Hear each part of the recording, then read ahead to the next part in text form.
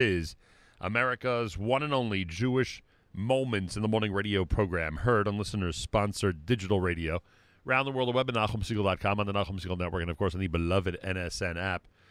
Well, many of us, if not all of us who are tuned in, are aware of the quote-unquote Walder case and have been horrified by the news that has been made public over the last few weeks regarding what so many in our community have been through. None of this is a surprise, unfortunately. None of this is foreign to Rabbi Yanki Horowitz, who is probably the person who has been most outspoken and has stood side by side with so many abuse victims in our community worldwide over the last many, many years. And we felt the need, after everything that had been going on, the stories that have been coming out, the Bezdin that was convened, the subsequent suicide, Walder taking his own life, big effort in the community to get rid of his books, big effort in the community, I hope, we'll find out in a minute, to help his victims. After all this, we thought it would be a good time to check in with Rabbi Horowitz and find out what's happening. By the way, as I introduce Rabbi Yanki Horowitz, I do want to mention that he literally posted last night that he's taking a 36-hour break from any Walder conversation except to help actual victims of abuse. And therefore, with that in mind, I want to thank him for setting aside time for us during this short moratorium. Rabbi Horowitz, a pleasure to welcome you back to JM in the AM. Nachum, it's always a pleasure. I've been on these programs over so many years. It's just delightful to be back. Thank you so much. I appreciate that very much. And why a 36-hour moratorium, and why do we become the exception? Well, I made a prior commitment to you, and I readjusted it because I'm speaking to we're doing at the same time I'm doing a meeting with a lot of Rabbanim in Europe tomorrow at the same time, so I didn't want to say no to you, and here I am. Well, I declared the moratorium because it was really dragging on me, and a few people called me. I posted a video about abuse survivors and what I think we need to do, and a few of my good friends called me and said, "Yanki, you look terrible." So I decided to take a look at it. There was a suicide of a victim of his in Israel. Shortly after, a day after he killed himself, and there was terrible trauma on so many victims here all around the world, and I was really concerned. I was really concerned for the emotional well-being of the survivors. So I just did what I could, on a personal level, but mostly publicly, to try to get people to publicly support the survivors. Elie Wiesel in his acceptance speech when he won the Nobel Prize, he said that silence always benefits the tormentor, never the tormented. yeah. So if you're neutral, you're helping. You're really helping the abuser, not actively, but that's what we need to stand there. Nachum, it's so sad that we keep seeing the same attributes since the beginning of time, since the son of the mayor of Shem, assaulted Dinah, Yaakov's daughter. It's the powerful have taken advantage of the weak. And here you have it again. And it's the same with Bill Cosby. It's in every culture and every environment. I think since the world the world existed, and that's why good people, these people, the vast majority, have to stand. I'm begging all the listeners, stand with abuse survivors. Any platform you have a social media group, you're on social media, you have influence, even among your friends. Get up there and say something to support victims. If you know someone who's a survivor, check up on them, call up, ask how they're doing. And that imbalance of power, Nachum, that image that went around the internet of 1,000 people at Walder's funeral and 20 at the young lady who killed herself, it was a dagger in everybody's heart. It was just so sad. That's again the imbalance of power, showing, hammering it home to survivors. Yeah. Rabbi Yanki Horowitz is with us. So many things to unpack here with you. High-profile author, many years. High-profile therapist. Obviously, I assume the majority, if not all, of the abuse happened under those circumstances. Why did it take so long for our community to find out about him? I don't want to use the word cover up, but if there was one, then please let us know. But in general, why does it take so long to find out when someone is doing so much damage in our community? So, you can ask the same question about Roger Ailes or Bill Cosby or any of the ones in this. There was a huge abuser in a serial pedophile in the UK a few years ago in the secular community. It's everywhere, Nachum. It's everywhere. It's part of the human condition. If any of your listeners are interested, just do a Google search for the halo effect. And, it's really important that parents, in addition to getting child safety education and sharing it with your children, to understand the dynamics, because this keeps repeating itself. And the halo effect means that basically when you have an impression about someone, you think that everything they do is perfect or makes sense. You see a wealthy person, and you hear you assume that they're making all great financial investments, right? Right. That's true. You tend to, that's what the halo effect is. And when what the saddest thing is when you look back forensically, they were doing bizarre things. I don't know anything about this particular case, but I guarantee you, without a moment's hesitation, without a doubt, that he was doing flagrant violations of boundaries in public. And people say,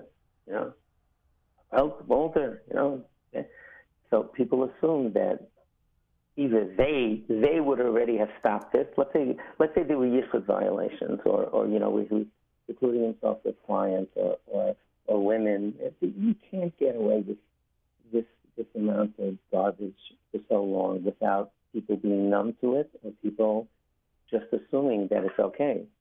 If not, they would stop it. That's the message. One of the most important messages publicly is that we should stop looking away from who's doing what. From who's doing things and look at what they're doing. Ignore the garb, ignore the outside, ignore the plaques on their walls. If you see someone behaving inappropriately, speak up. That's my message. So is it not only the victims that have this halo effect, or is it not only the victims that are affected by the halo effect, but it could be leaders and supervisors and people in leadership positions in our community who also are victims, quote unquote, of that halo effect, or it's different in their case? It's especially them. That because this person is their colleague or their friend or their, and they can never see themselves doing something like that. So there's no way that person who's their colleague or friend could do something. Right. Again, it's so important, folks, that you understand this. It's so important that the dynamic, because it keeps repeating itself. That we see things and you look afterwards and you say, why didn't anybody say anything? And the answer is because you make assumptions. And another term to look up, folks, is institutional grooming. You asked if it's the people, the leaders. Grooming is when they groom a child to break down their defenses. Institutional grooming means that abusers do things in public that groom the entire community to say that they couldn't be doing this, or whatever they do. They have a strange way of doing things. Another great read is if you have a board. I don't know if you have any digital communication. I'll be glad to send you some links to send out to the public. Sure, of course. We have a free 9-minute safety video that's on YouTube. We have one with Hebrew subtitles that we just made. That we added on, not just like 3-4 years ago. There's so many good resources out there that are free. So my number one recommendation to parents to read about women is In Plain View by Malcolm Gladwell, the guy who wrote Tipping Point and Blink and Outlier. Right. It's a 5,500-word essay in the New Yorker magazine, and it was a brilliant breakdown of Jerry Sandusky in Penn State University with that Joe Paterno scandal. Right. And he writes how he got away with it. And it's the same pattern again and again and again. Rabbi Yanki Horowitz is with us, talking about the Walder case and its aftermath. You have, I can only imagine that this case, with its high profile and with all the news about it over the last few weeks, has encouraged victims to reveal themselves as victims. Now, you're somebody who's been extremely helpful. You're somebody who stands by the side of victims in really tough situations, including situations where your life is threatened, for supporting them. Have you heard from many people in that category over the last few weeks? That funeral stopped a lot of it. It makes the folks who are already abuse survivors and public, and those who are thinking of coming forward, just like that fundraiser for Nehemiah Weberman, I believe it was a clear message to the public out there. Hey, listen, folks, we're with this guy. You know, and that suppresses one's desire to make their situation public because they think it's hopeless. Would you? You know, if you see something, if you see, you know, the mayor of Bnei Brak going to his funeral, and a mayor spoke, I think, at his funeral, and you know, and you see well-connected people. That's a message. That's a message that's sent to the public. I would say people, abuse survivors, are probably less likely to come out now than more likely. It's the ones that are suffering in silence. And when they see something like this, oh my God, when they see this public expression of support for someone who brutally abused so many people, it's a dagger in their heart, and it lets them know that you're not going to get supported if you come forward. You got the mayor here. All the people who know people. This is why we have to stand. I said in the video, we have to do what Shimon and Levi. I'm not saying God to do that. You know, the violence. You know, that they killed the city of Shem, but they have to. They stood with their sister, and they. You know, my take on the whole situation there is Yaakov tells them when he came back after. When they freed Dina, Yaakov says, "You embarrassed me, and you embarrassed us, and you're going to get us killed." And they said, "Achzani asas nachasena," is our sister Zaina. And Rashi doesn't use the literal translation. Rashi says hefker, ownerless. That as if something is an object in public, you know, that someone gives up on is considered hefker. It's not owned by anybody. Nobody's property. It's nobody's just open for the public to take. And my understanding is Rashi doesn't do alternative translation unless there's a really good reason. And I think that Rashi was explaining that what they said, Hefker, our sister is not Hefker, they didn't mean, they weren't talking, when they said Zaina, they weren't saying that our sister has high moral standards. That's not what they were talking about. They said that you can't do this with our sister. It's not okay. And we're going to stand with her, and we're going to put down our lives for her.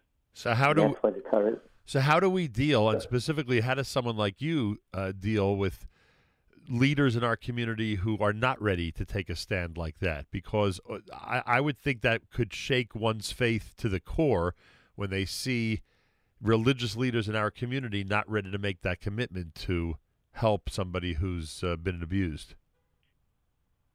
Well, you know, I do what I think is right, and I try to stay focused on what I can do in my sphere of influence. And, you know, mostly we spoke about, 20 years ago, 18 years ago, when the advocates were speaking, people felt we lost our minds. But it's not the case anymore. Most of the rabbis do support abuse survivors, and I do what I do. I do what I think is right. Right. You even said to me off the air, and I'll be careful how I say this, 'cause I'm not sure if it was meant for the air, but you even alluded to me off the air that you felt that until his suicide, most people in the public sphere from every area of let's call it religious observance. No, I can't think of a better term right now. We're handling it pretty well, canceling him out. Absolutely, right. Canceling him out. I wrote that publicly, by the way. I wrote and said it publicly. I said until his suicide, it was 10 steps forward. It was incredibly quick and incredibly across the board. And it's his biggest sphere of influence was in Bnei Brak, among the Haredi non-Hasidic community. That was his space. And those folks took him off the Ated and stopped writing in the Ated. He had a radio show that they canceled, and his books were taken off. Morty Getz, God bless him, he should be benched. Yep. Go to Eichler's online to buy your Svarim. Go to there's a Borough Park store there. He took a gutsy move in it. I'm sure he put 6 figures on the line, possibly in lawsuits and other things, by doing that. But Feldheim pulled the books. I'm sure it was much, much more money for them. I spoke to one of the heads there and complimented him on it. And everything was perfect. I think that's what was so devastating about it. And like when the survivors see that look, it's really going right. My goodness, look, people are taking it seriously. It's getting better, and then bang. And that's what it was, that people were feeling good, that it was. And I keep telling people privately and publicly that we took many steps forward with that first 2-3 weeks. Right. And this was a big step backwards, but we're going to continue to go forward. This is going in one direction only. Rabbi Yanki Horowitz is with us. All right, there are a couple of practical things we need to speak about in light of all this, because what purpose is there for you and I to discuss this on the air if it won't help somebody out there? First of all, I assume you've seen this. There's a letter circulating from a specific school advising parents how to deal with this whole issue. And the letter, which I'm not going to read verbatim, essentially advises limited information, advises that parents should be very sketchy, as the kids would say, and how they describe what happened in the Walder case and how it might apply to their own families. I'd have to assume you've seen the letter, and I have to assume that you think that is completely the opposite way of dealing with it. Well, I can assure you that every abuser who saw that letter poured themselves a l'chaim and took a drink to tip their hat to it. That's exactly what we should not be doing. Exactly what we should not be doing. I'm not going to speak to the letter, whatever. Right, I didn't respond that way. But I'm telling you what we should do. This is a teachable moment, parents. I wrote it when there was an Anthony Weiner scandal and other things like this. When something goes on in the public and your children are talking about it, and it's funny enough because most parents, they meet each other, your friends, and you say, did your kids ask you? No. Did your kids ask you? No. Great, right? But they're talking about it. Yeah. So it's the best time.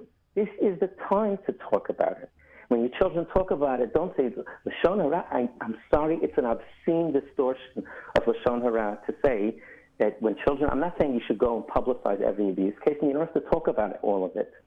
But when children are discussing it, to suppress life-saving information because it's distorted. The Rabbi Zimmerman from who's an incredible Talmud Chacham Torah scholar in the UK, did a long presentation about it, and he said he gave a lot of extremely harsh language, talking about using Lashon Hara in this situation. So parents, speak to your children. Not only that, use this. Why am I throwing the books out, sweetheart? We thought he was a wonderful person. We made a mistake that happens sometimes, and he did bad things to children. So we're disassociating ourselves from him. We're throwing his stuff out. And that means the important message to you is anybody could do bad things to children, and you should be careful. And here's what you need to know about your private space. It's the best segue. This is the best time we'll have, perhaps in your children's lifetime, to have a real discussion with them about these things. And I thought it was horrible to suggest that we shouldn't do it. You know something? The fact of the matter is, making your children naive makes them vulnerable. And we figured out a way, not we, I mean, child safety education. Look at our child safety book. We have a child safety book called Let's Stay Safe. And Baruch Hashem, we're in 120,000 homes in 3 languages, and we're doing a campaign now, a big campaign, to put a book in every home. And I'm not going to rest until every Jewish home has a child safety book. We'll talk about the details later, but this is the time to educate our children. There is no better time. And we did child safety education. It's not sex education. It's not the birds and the bees. It's the ultimate sneeze. That's the ironic thing. People don't understand it. You know, it's okay not to know, but if you don't know, find out. Child safety education is about sneeze. It's about privacy. It's about teaching children that they have a right to their own space and no one's allowed to make them uncomfortable. What's more tsanua than that? What's more modest than that? It's the ultimate sneeze. So use it as an opportunity, especially now. You hear your children talking about it. Talk to them openly and say how sad it is and it's disappointing. And you know, I did an interview with Dr. David Pelkowitz about this. By the way, if you want to look on my YouTube page, folks, I have a YouTube page at Yaakov Horowitz. There's about 10, 12 videos on this whole subject. So feel free to. Or my social media, it's Yaakov Horowitz, on Facebook, Instagram, Twitter, and LinkedIn. There's a lot of content there. And a woman wrote in. I took some questions when I was interviewing Dr. Pelkowitz after he was off, and a woman said that she said, "I apologize, Rabbi Horowitz, please don't take this wrong, but how could I trust you and Dr. Pelkowitz?" You hear? Yeah. I'm sorry? Yeah. You know what I said? What I said? What? I said, don't apologize. That's an excellent question, and there's no bad questions. You can ask anything you want. And the answer is, if trust means that you believe that I'm a person of integrity, and I only mean what I say, and you can't get me to say things if I don't believe in them, then I hope you trust me. And if trust means that you think that when I make decisions, I try to do what's morally correct, that's trust, and I hope that I've earned it. But if trust means that if you see me alone with a 12-year-old girl in the car, then, that's not my child, or you see me doing other flagrant violations of boundaries or other things like that, don't trust me. Right. Don't trust Dr. Pelkowitz. Don't trust anybody. Right. If that's what if trust means ignoring poor behavior in the boundaries and other rules of engagement, then don't trust that. Of course, you shouldn't trust anybody. And the Gemara, the Chazal said, our sages were very wise. Kadeyu v'chashteyu, respect, but be suspicious. Trust but verify, as we used to say in the 80s. Nothing. I tell people, I don't want to give them any ideas. I don't want to let them know. A woman at a Rebbitzin at a child abuse class, convention class I was giving years ago, she said it very respectfully, and she said, "This is so important. We should be the bench to doing it." But what this generation that we're talking about these things, right? She was our age, Nachum, So yeah. I said, remember the good old days when they molested kids and nobody did anything about it? and those who think it didn't go on, you're fooling yourselves, right? Of course it went on. We just didn't know about it. And if it seems like it's going on more, it's because these folks who've been doing it for 20 years are getting exposed now. Thank God. This is a messy part of cleaning things up. The Child Safety Initiative centered on the book Let's Stay Safe, and as you said, it's been translated into Hebrew and into Yiddish. So what was the reaction when it first came out? I mean, I assume you've been making an effort for years and years to get this into every school and into every home. Actually not. I mean, we've just been, from time to time we push it a little bit, but we were actually planning on doing this in May and June. That was the plan. I said I wanted to do something. 15 years ago, I gave out. I'm sorry, 15 years ago, 9 years ago, at the Torah Masar convention, I asked one of my trustees to pay for 1,500 books, and I wanted to put a book in every preschool class in the country. And I went to the convention. We gave them out, and there was many children came forward, the exposed abusers. One was actually arrested in the yeshiva, and the yeshiva did absolutely the right thing. They did, they reported him and everything. And the DA wrote in the indictment, the girls came forward after reading the Let's Stay Safe book. Wow. So I said, yeah, I got goosebumps when we in the first year we got over 50 communications from parents whose children either were stopped from abuse or exposed abuse that was going on. And like we knew we were onto something. And I said, I was just talking to my lovely wife of 41 years. I said, I want to just do a big push before the summer next year. And we were lining up, things to do. And then this happened, and I said, go. We're going to go now. Right. And so what we're trying to do is we got already.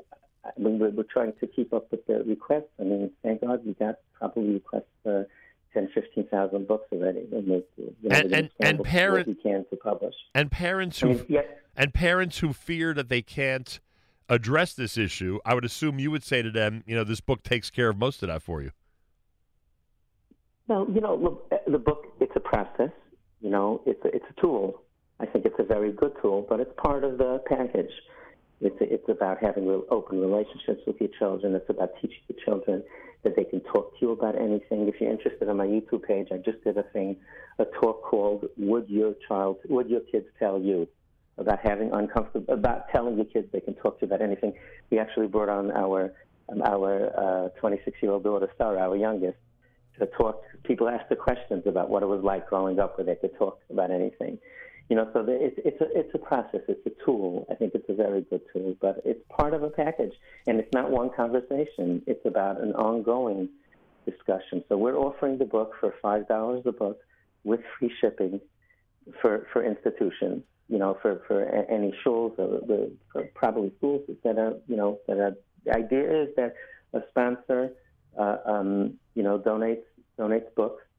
And the communities themselves can figure out how to give them out. I mean, just think about it. If you have a community of 1,000 families, okay, with young children, if you have a community of 1,000 families, it's $5,000. Right. That's about half of. I went to a philanthropist once, and we gave out 30,000 free books in Israel in the Makari Shon through the newspaper there for that Tivumi family. And I went to a donor and I said, I told him what the cost was. I said, how many people ask you, God forbid, for rehab money for kids who were abused? How much do you spend on charity every year? It was over $100,000 a year that he was spending. I said, no, so, okay, help us out. Do that too. You have to do that. Please continue to do it. God bless you. But let's do what we can to protect them for a tiny, tiny fraction of the cost besides for the broken lives and everything. So if anybody's interested, my email address is ryh@thebrightbeginnings, plural.com, ryh@thebrightbeginningsplural.com. And we would love to work with you to help you get the kids safer, and we should continue to talk about it. That's what we have to do. We have to use this horrible, incident as an opportunity to support survivors, to understand them, to stand with them, and to protect it from, to protect our kids and make it a safer world for them. ryh@thebrightbeginnings.com. RYH, Rabbi Yanki Horowitz. RYH@thebrightbeginnings.com. And in terms of the YouTube, social media, etc., people could find the videos and the different parenting minutes and lessons and lectures at Bright Beginnings, and also at your name at Rabbi Yaakov Horowitz, right? At Rabbi Yaakov Horowitz, no rabbi. Oh, at Yaakov Horowitz. So, at Yaakov Horowitz. On social media, on all the platforms, not all, but right. Instagram, Facebook, LinkedIn, and Twitter. It's at Yaakov Horowitz, 1A. And they can do that email address. We also started, we're actually just kicked off. We've been doing one parenting clip a day. I realize, Malcolm, that I'm going to have to do a very different a different for today's kids. It's a 1-hour class. Just that dog ain't going to hunt. So I reformatted my life, and I do 59-second clips every day since June. We're up to about 180 clips already. Wow. And a new topic a week. There's a lot on child safety there. And the idea is that we give parents education, but now we just started adolescence this Sunday. We're doing a 6-month series, different parts of adolescence, explaining the theory, the practice. Parents, it's free. I really, really, really encourage you to sign up, and you can sign up different ways. May I give the information on that one? Sure, of course. Yeah, okay, so you can sign up a few different ways. You can go directly to our Instagram page, which is at Bright Beginnings Forum. It's at Bright Beginnings Forum. You can do WhatsApp, or you can subscribe there. We have over 3,000 subscribers there already.